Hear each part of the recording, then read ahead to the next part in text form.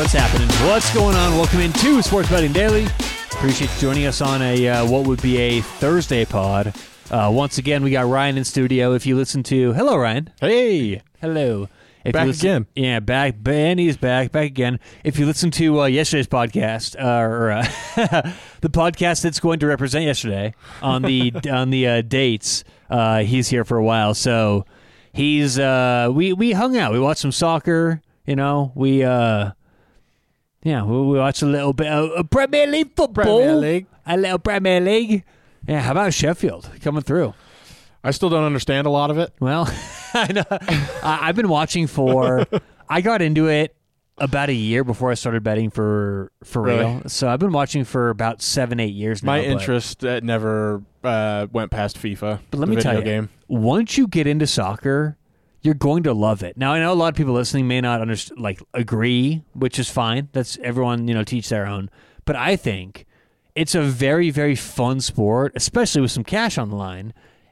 People think there's not a lot of action because there's not a lot of scoring, and I disagree. There's so much action. There's so many things that are happening, and there's a lot of games that are 3-2, right? But let's face it, football is also a low-scoring game. Yeah. Right? They just say... It's the play within the play. Exactly. That's what we all watch. We love the halfback pitch on 3rd and 2.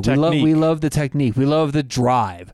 We love points also, but the average score in football, in the NFL at least, is 24-21. Okay? Well, if you think about it, they're just making points up in football. Like they've just scored 3 times on each side, right? What did you say? It was 24-21? Yeah, so it's 3.5. Yeah, so it might as well be 3.5 points to 3. To 3.5 to 3. That's like exactly. So people want to say, football is it's not. They just made points up in football. It's not a high scoring sport at all. Now they've manufactured more and more scoring, but football is actually a low scoring game. Just like basketball is really the only high scoring game that exists. That's why, do you want to know the one game I don't bet? NBA. It's because it doesn't work with my models because everything's, including football. People go, well, you don't bet. Yeah, it's like, well, football's low scoring. So everything works with what I do for low scoring. And so that's interesting, right? That you look at it in these different kind of scales. But, all right, so on today's show, I want to talk about, Ryan and I were texting a little bit ago. And the reason Ryan's here is because we have had conversations, and it's like, dude, you bring up these great points.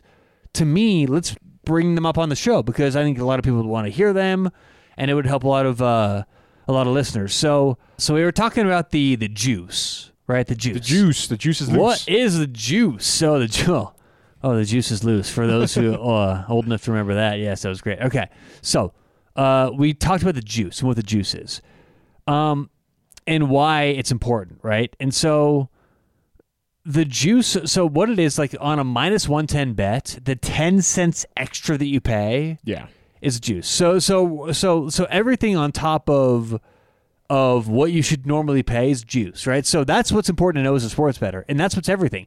I know it seems like a small thing to juice, and it's like a normal, like small word, but that's the entire idea of what we have to beat as good sports bettors, because any given situation, let's use a coin flip. This is a great example. The Super Bowl coin toss, right?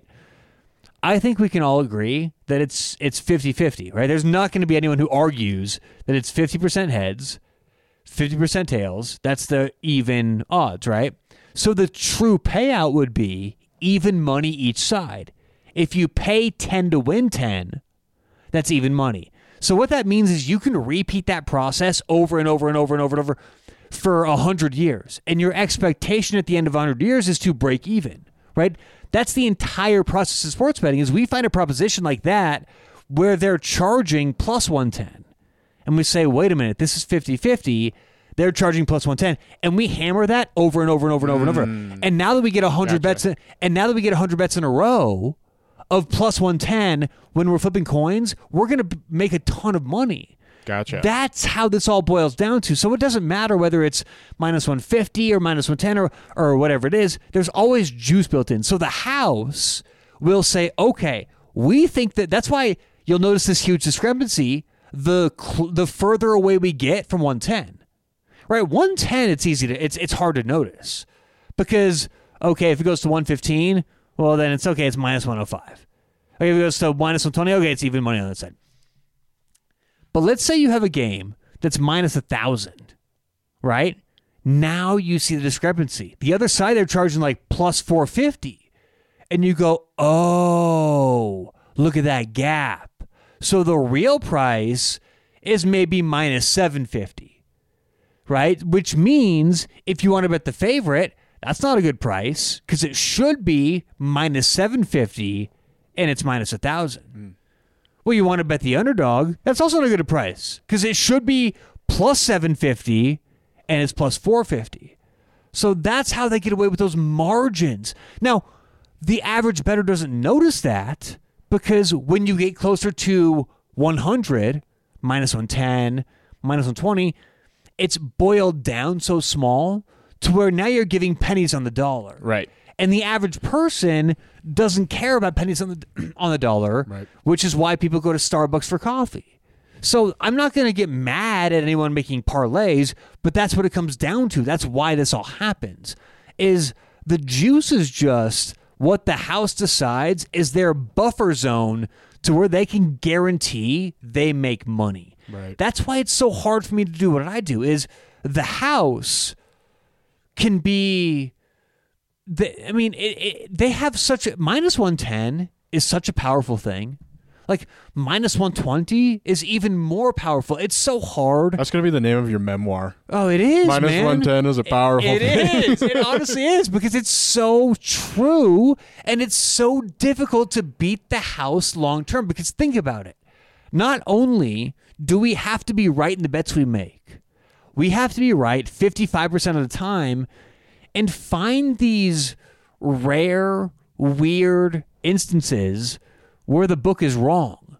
Because if let's just again use the example to where it's minus 1,000 plus 450 and the true line is minus 750, okay?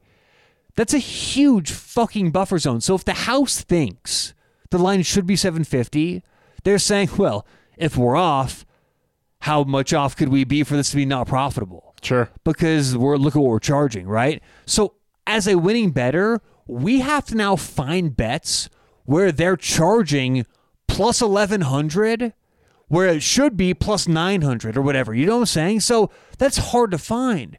That's why there's a 1,000 bets listed, and there's only about 10 good ones every given weekend. Yeah. It's crazy to think about. Otherwise, you would hear me saying so many more bets because there's not that many times the market's off that much with their cushion of the juice. So that's what the juice is. The juice is the cushion the house gives themselves to be lazy and be bad, which they are. If you compare yeah. And you know what's really funny too is as I brought this whole juice topic up because it was one of my legs or one of the legs of the parlay, and it just increased the payout that much more. And obviously it was because it was a dumb bet to place. It got me farther away from 110. So that's what we came up with this whole juice conversation, is because I didn't even realize that the juice was an actual like tangible thing that's accounted for. It is. The juice is a mathematical thing. You can actually calculate every bet you make. I can tell you what the juice is every bet you make. So we can calculate that. Now the second thing is, I think actually we're talking about two different things here. Okay. So let's get on to chapter 2 here. So when you add a bet on a parlay to juice that parlay up from plus 450 to plus 510, right? And you're just trying to get it up and up. What a parlay does, and we've talked about this before, but let's just walk through it. A parlay does nothing more than take your winnings and roll it into the next bet, right? So a 2-team parlay of even money, let's forget minus 110, forget plus 120. Let's just say it's even money, plus 100. If you start with $10, let's walk through it, okay? You make one bet for $10, you win. Now you have 20. You make that second bet, you put everything you have still in your account on that. So you make the second bet for 20, you win 40. You walk away with 40. Well, do you want to know what a 2-team even money parlay plays? Plus 300. So you start with 10, you win 30, walk away with 40. So it's the same exact to the penny payout if you do it yourself or do it not. So what you're doing when you take that plus 450 to a plus 500 or whatever it may be is with your $10 bet, now you're saying, okay, instead of winning 210, I'll win 280 or whatever the math be. But what that means in reality is you're taking that 210 and you're betting that on the last parlay or on the last leg of the parlay. So all your winnings you would have accumulated in a parlay, every button you click to add a team to the next parlay, you're putting all those winnings you would have had in your account on that next team. And it becomes a single on every bet afterwards. So that's how that works, is you want to add that. There's nothing to do with juice. The juice is already built in with all this. That's just simply the functionality of a parlay and what a parlay is. And a parlay is nothing saying then, okay, well, it's plus 450, but if you want to not cash out and you want to sign the contract that says we keep that money and bet it on the next game, yeah, it will pay plus 500. It's an absurd idea when you explain it and break it down like that. Exactly, but the plus 500 looks good to us, but that's why human beings. I don't blame us, because here's the thing: humans are dumb. Humans are stupid. And I'm not calling you dumb, because I'm not calling me dumb, because we all suffer from the same thing. And I have been susceptible to this from the casino from age 21. And you know what's funny about this is, this day and age, Ryan's the one between us making the parlays. But if you rewind 8 years in Vegas, I was throwing my cash on the tables. I was playing roulette, craps. Let's do this, let's do that. And Ryan was so conservative, like, no, I'll gamble a little here or there, but I'm not going to spend my money on that. It's pretty wild to think about. And now it's flipped. Now it's totally flipped. And so it's just funny because sports betting tricks you. It disguises this stuff, and it's almost like the lottery. And I blame. Yes, I blame human intuition, because I don't blame people, because it's natural. You see the other people doing it, it's natural.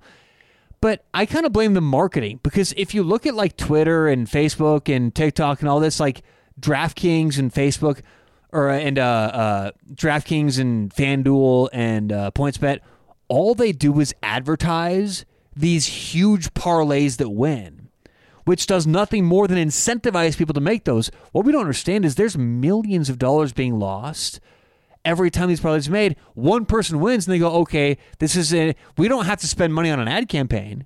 We're going to pay this guy anyway. Let's advertise this, and this is our new ad campaign. Oh, you can do this if you do what he does. And they're going, yeah, right, you can't do that, right? Mm-hmm. And so I actually did this on a pod a couple weeks ago. I recommend go back and find it.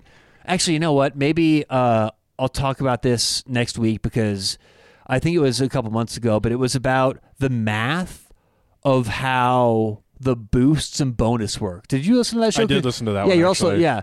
And the math behind it is, it seems like a great deal to us, but there's so many people doing this that it actually ends up being a tremendous deal for the house. So they kind of hide these little things here or there. But anyway, are we finished with the topics? Did we resolve what we needed to for that show? I think so. Did we get what we wanted? We went deep there, though. Let's get picks out, though. Let's give some picks out.